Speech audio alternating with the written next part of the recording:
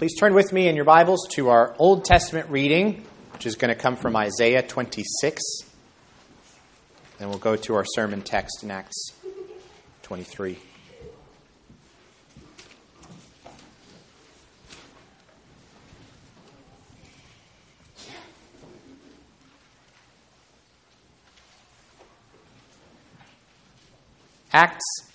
Isaiah 26, we're going to read verses 1 through 6 and then over to verse 16 to the end of the chapter. In that day, this song will be sung in the land of Judah. We have a strong city. He sets up salvation as walls and bulwarks. Open the gates that the righteous nation that keeps faith may enter in. You keep him in perfect peace, whose mind is stayed on you because he trusts in you. Trust in the Lord forever, for the Lord God is an everlasting rock, for he has humbled the inhabitants of the height, the lofty city. He lays it low to the ground, casts it to the dust. The foot tramples it, the feet of the poor, the steps of the needy. And going to verse 16. O Lord, in distress they sought you. They poured out a whispered prayer when your discipline was upon them. Like a pregnant woman who writhes and cries out in her pangs when she is near to giving birth, so were we because of you, O Lord. We were pregnant, we writhed, but we have given birth to wind. We have accomplished no deliverance in the earth, and the inhabitants of the world have not fallen. Your dead shall live. Their bodies shall rise. You who dwell in the dust, awake and sing for joy. For your dew is a dew of light, and the earth will give birth to the dead.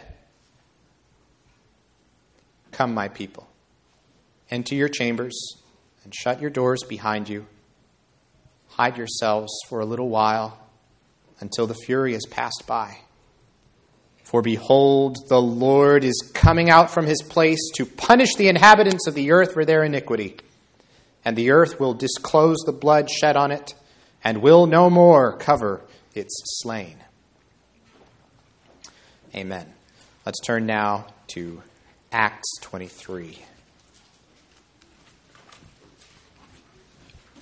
We'll start with the last verse of the previous chapter.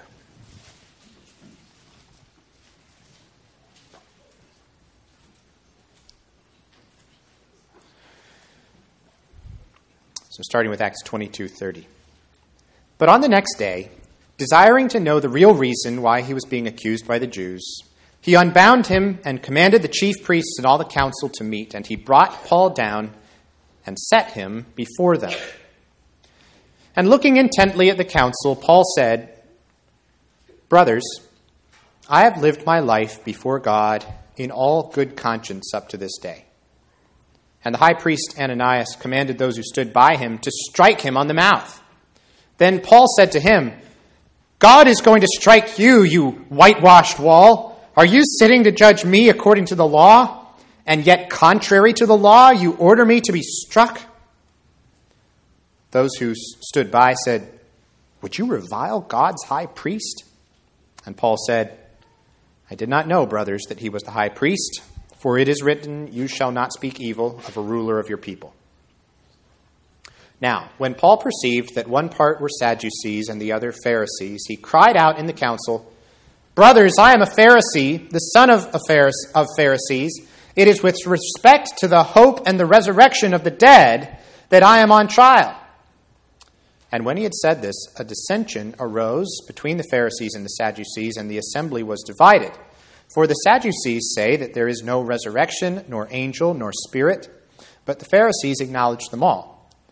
Then a great clamor arose, and some of the scribes of the Pharisees' party stood up and contended sharply, We find nothing wrong in this man. What if a spirit or an angel spoke to him?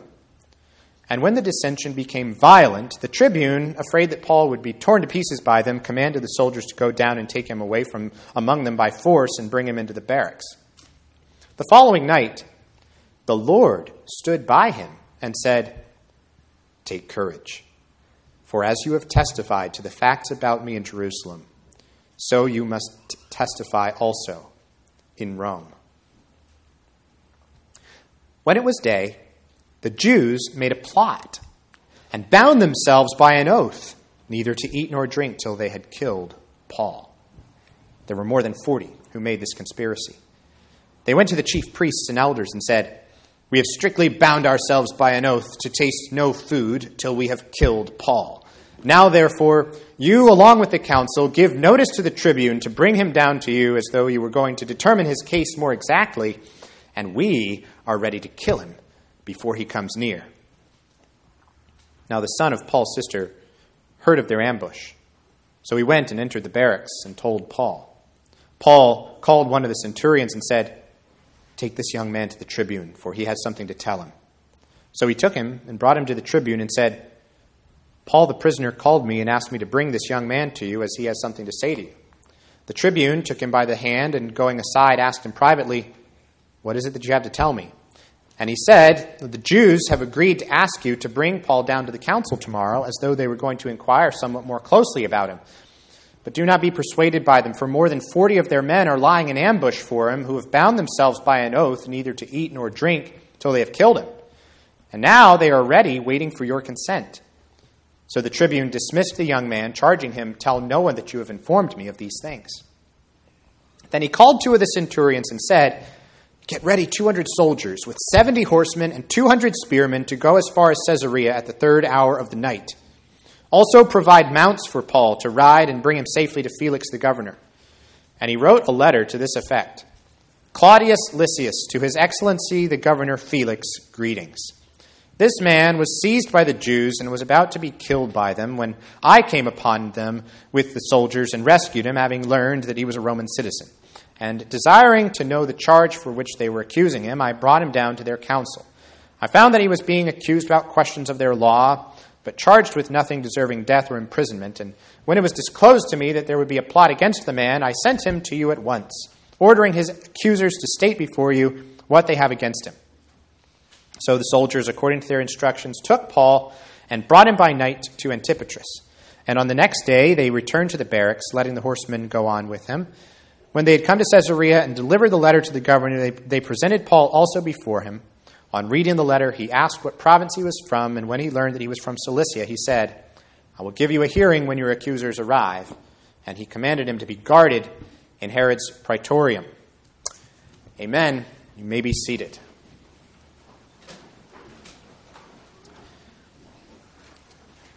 I'd like to give you a few names from Bible history and see if you can figure out what they all have in common. So here are the names: Joseph, Mordecai, Daniel, Zerubbabel, that's one you don't hear every day, and Paul. Okay, Joseph, Mordecai, Daniel, Zerubbabel, and Paul. Now, if this were Sunday school or something, I'd let you try to puzzle it out for a while, but for the sake of time, I'm just going to give you the answer that I have in mind, which is this. Each of these men in Bible history faces a conspiracy that is intended to put an end to his mission, in most cases his life. But in every case, that conspiracy actually becomes the means that God uses to advance that man of God's mission and to accomplish the opposite of what that conspiracy intended. So think about Joseph. His jealous brothers sell him into slavery. But that enslavement becomes the pathway for Joseph to the court of Pharaoh. Think about Mordecai. Haman builds his gallows to hang him. But the next thing you know, Haman is having to lead Mordecai around on one of the king's horses, saying, "Thus it shall be done for the man the king delights to honor." You think about Daniel and how his rivals get him thrown into the lion's den for praying to the Lord instead of to the king. But of course it's they who end up getting eaten by the lions, while Daniel is rescued and he's honored. Another one's Zerubbabel. This one's a little less familiar, but in the book of Ezra, he's leading the people in restarting the construction of the temple.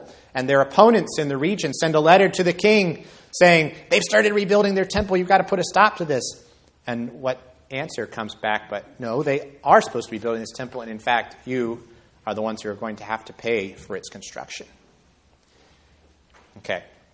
So what's happening here to Paul in this chapter stands in a long history of the Lord using precisely the conspiracies of his enemies against him to defeat their schemes and to vindicate his servants, to glorify his own name, and to accomplish his own plan. That pattern we're going to see play out again here today in Acts 23, which we're going to take in three parts this morning. First of all, the prejudice of the priest, that's up through verse 5. Second, the principal point, verses 6 through 10.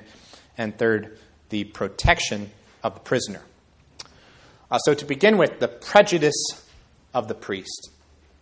There's a famous scene in Alice in Wonderland where the Queen of Hearts says, "Sentence first, verdict afterwards." So the Knave of Hearts is on trial for stealing the tarts that the Queen of Hearts had made. And whenever he tries to explain his innocence, trying to defend himself, the king and queen twist his words into evidence, they say, for his guilt. And I think there's something like that going on in this opening hearing before the Sanhedrin, or the council, who gather at the request of the Roman tribune, who's trying to figure out what exactly are they trying to charge Paul with? What is the accusation here? I don't even know. But as soon as Paul opens his mouth in his own defense, Ananias, the high priest, immediately commands him to be struck. And what this shows is that the minds of the people in this assembly are already made up. They're not interested in giving Paul what you might call a fair trial. Because, as you can see, even his claim of innocence, they see as further proof of just how guilty he really is. Classic case of injustice.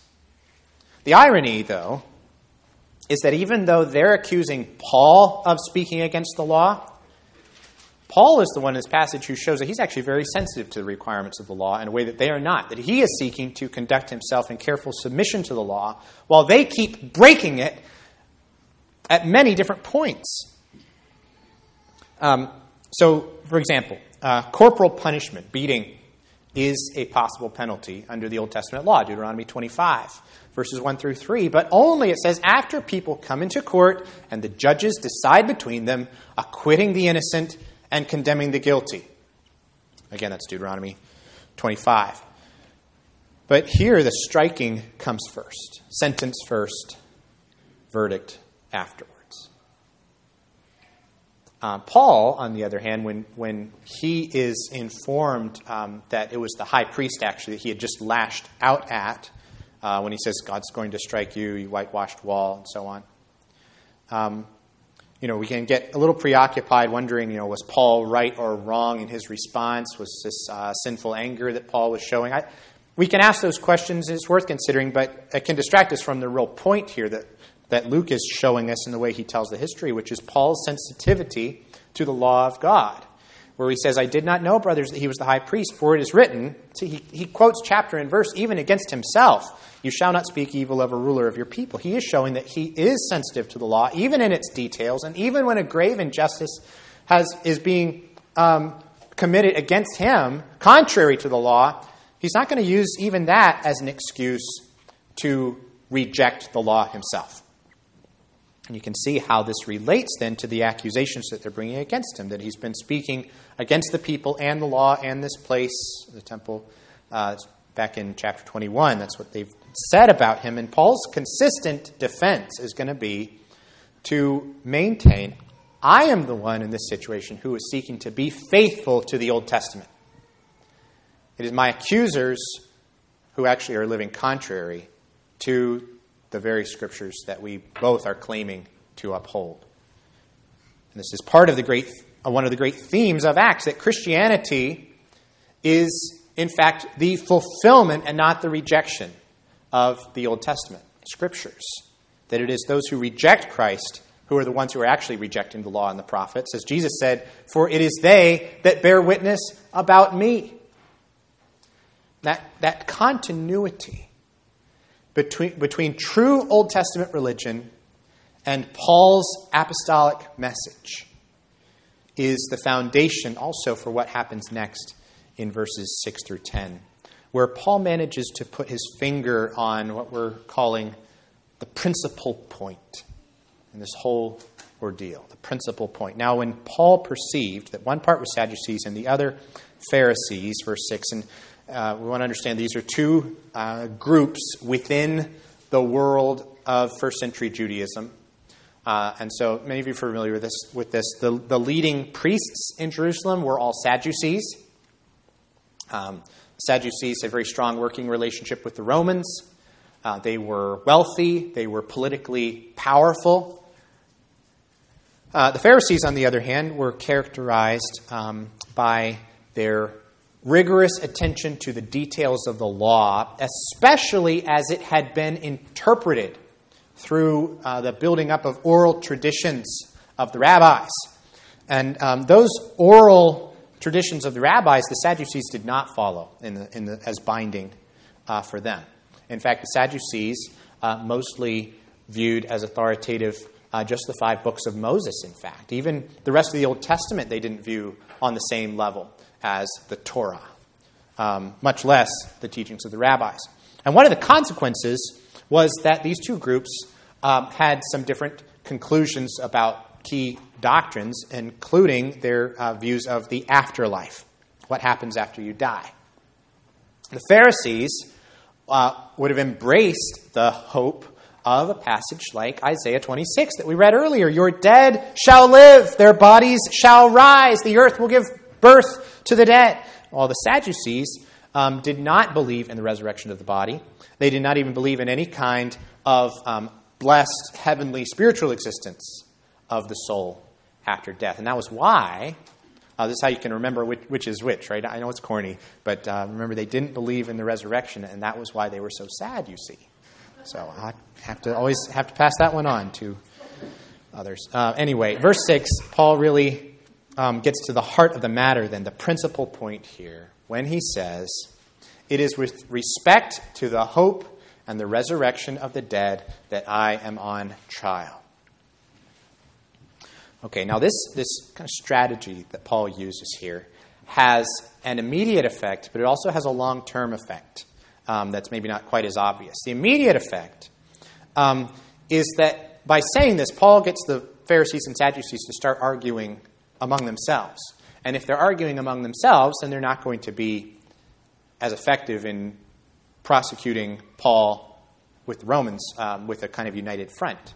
Their internal divisions are going to undermine their ability to accuse Paul before the Roman authorities. And in fact, as you can see, the dissension between them becomes so violent that the tribune Claudius Lysias has to intervene again to rescue Paul from being torn apart by these rival factions. Okay, but there's more going on here than Paul merely just capitalizing on the internal divisions between his opponents. There are a couple commentators that point out another major aspect of what Paul is doing here. In order for Paul's accusers to get a charge to stick against him with the Romans, they're going to have to demonstrate not that Paul believes things contrary to the Scriptures. They're going to have to prove that Paul is either a political threat to Rome or at least a civil threat to just the general peace and public order of the place where they live. Those are their only pathways to getting Paul executed or even convicted of anything before a Roman judge. And so Paul's defense here and throughout is consistently to maintain that he is both a loyal Jew and a loyal Roman, that he is not a troublemaker, that he's not an agitator with a political agenda, but that the real disagreement, the real clash between him and his opponents, and the reason they're actually upset with him, is theological in nature. He is a loyal Jew seeking to be true to the ancient faith of his people. And see, if he can consistently define the issue in those terms, then the Romans are going to be able to find nothing actionable in any of these complaints against him. So that's the case for his defense that Paul is building in this second section. That's the long-term impact of his statement in the council. Notice that he's not only personally asserted that this is the main issue, he's also gotten his opponents to start talking about the issue in those terms. Very stridently, right there, publicly in the presence of the Roman powers that be. Okay. Besides that practical, strategic side of things, though, there's something even more fundamental here for us to see in Paul's statement. Because Paul has put his finger here not only on the principal point of the conflict between him and the Jewish leadership, the real reason he's on trial. He's actually put his finger here on the principal point of the whole apostolic mission. The whole message of the first generation church. The whole message of the book of Acts. You will be my witnesses. That was Jesus' charge to his apostles back in chapter 1, verse 8. And then after the Damascus Road, chapter 22, verse 15, Paul himself was told, you will be a witness for him. We have to ask, a witness of what? Giving eyewitness testimony to the people of Jerusalem and to the world about what? About the resurrection of Jesus Christ from the dead. That the tomb is empty, that Jesus is alive and reigning on the throne of heaven. That is the central fact of the Christian faith. Not a moral lesson, not an ethical code, not a mystical experience, not an intense and meaningful feeling that Christians share. The heart of the Christian faith is a fact of history. A fact of God's saving, supernatural action breaking into time and space and history. That Jesus Christ died for our sins on the cross and that he rose again from the dead. That is the gospel. That is the good news that Jesus committed to the church and to his apostles in particular to proclaim to the world. And it is with respect to that hope, the resurrection of the dead, that Paul is now on trial. And so as we turn to the rest of the chapter, verse 11 then is a very important transitional verse, carrying on that same theme into the next stages of Paul's ordeal. So the following night, the Lord stood by Paul and said, take courage, for as you have testified to the facts about me in Jerusalem, so you must also testify in Rome. That is Paul's mission. It is to testify to the facts about Jesus, not to testify to his feelings, not to testify to his personal religious experience. He is to testify to the facts as an eyewitness to the resurrection of the Lord Jesus. And that project given to him by Jesus comes then with a promise from Jesus, doesn't it? That mission is surely going to continue unhindered until it has been carried out all the way.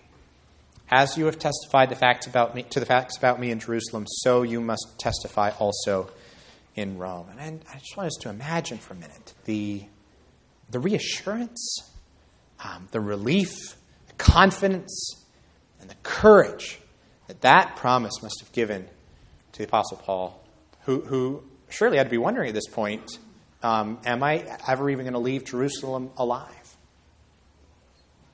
Am I going to end up sharing in the experience of Jesus, of being killed here at the hands of the Romans? Is this it? Is my work for Jesus done? Is he about to take me home?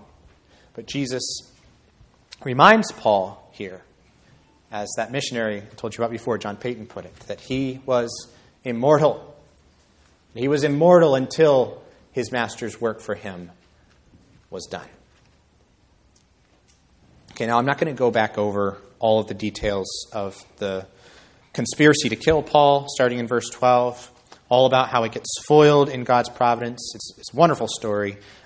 Pretty straightforward what's going on here. What I want to focus on as we draw to a close is what it means, how it fits into kind of the grand scheme of Acts and of Bible history.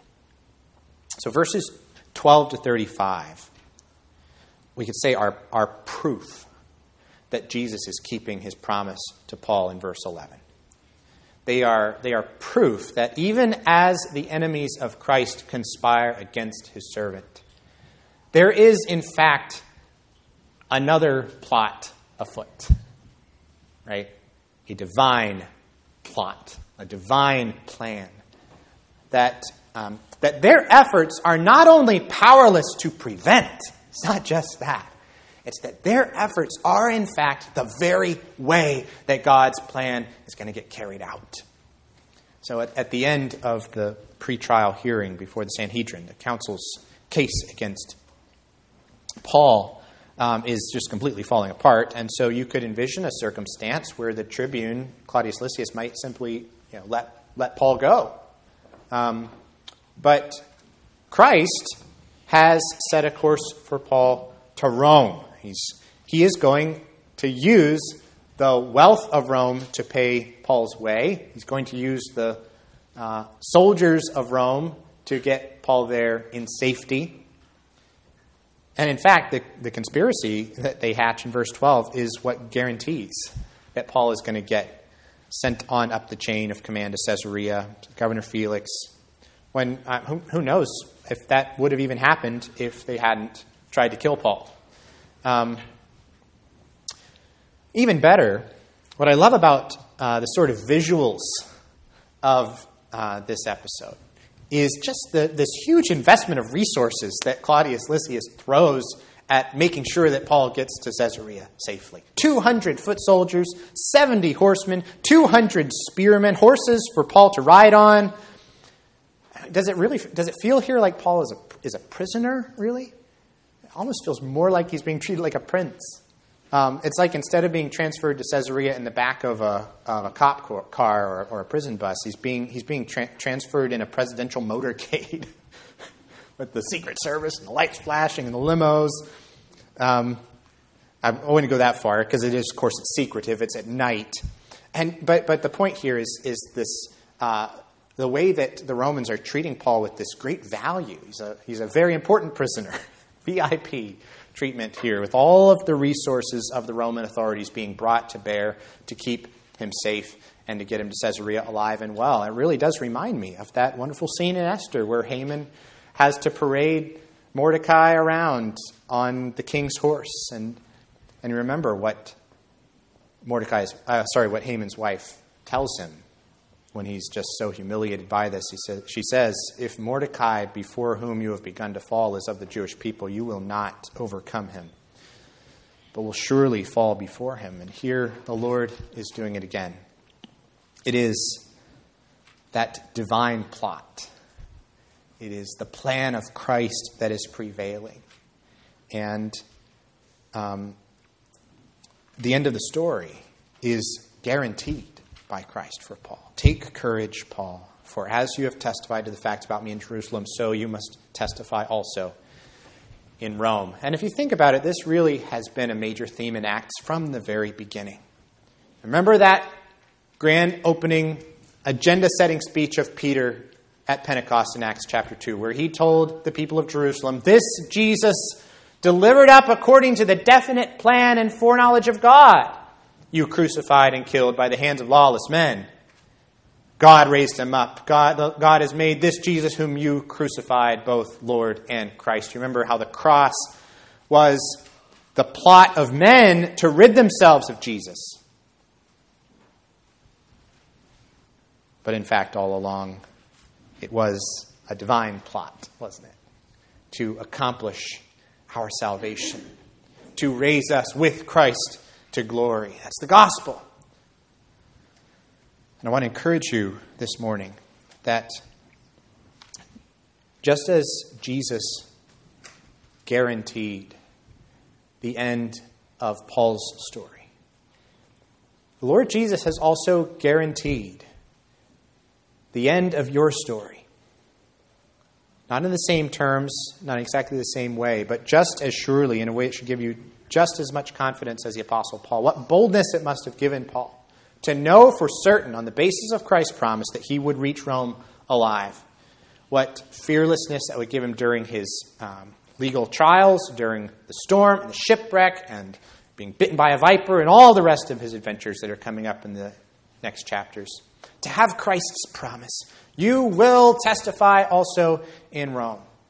I just want to invite us to think then what kind of boldness and fearlessness it ought to give to us as the people of God now, to know that Christ has guaranteed the end of our story as well, that his kingdom will come, that his will be done, that he who began a good work in you will be faithful to complete it till the day of Christ Jesus, that whoever comes to the Lord Jesus in faith, he will never cast up, but will raise him up at the last day. That he will never leave you or forsake you. That he will guide you with his counsel and afterward receive you to glory. Psalm 73.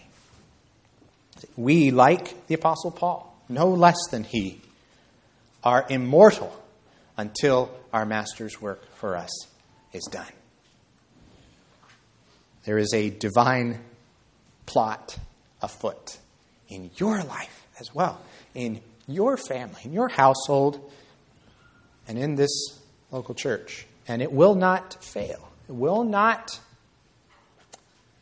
be foiled by the enemies of Christ until all of God's plans for you, all of the work that he intends to accomplish through you, are finished. And that is good news for the people of God. So let's pray. Our Father in heaven, we're so thankful for what your word says, that even the wrath of man shall praise you, that when the nations rage and the peoples plot in vain against you and against your anointed, that you who sit in the heavens shall laugh, because you have set your king on your holy hill of Zion. Lord, we thank you that even in the very act of taking the life of Jesus, that they were not taking his life. He was laying it down. The authority to take it up again as he bore our sins and purchased our salvation and won the victory over sin and death and Satan for all of his people. Lord, we pray that you would please strengthen our faith in the same Lord Jesus who now is reigning over us, who has guaranteed the end of our story. And Lord, help us to live with obedience and faith, with that confidence that you gave to Paul, that your will surely be done in us and through us, because it depends not on our might or on our power, but by your Spirit. These things will be accomplished. And we pray all of this in Jesus' name. Amen.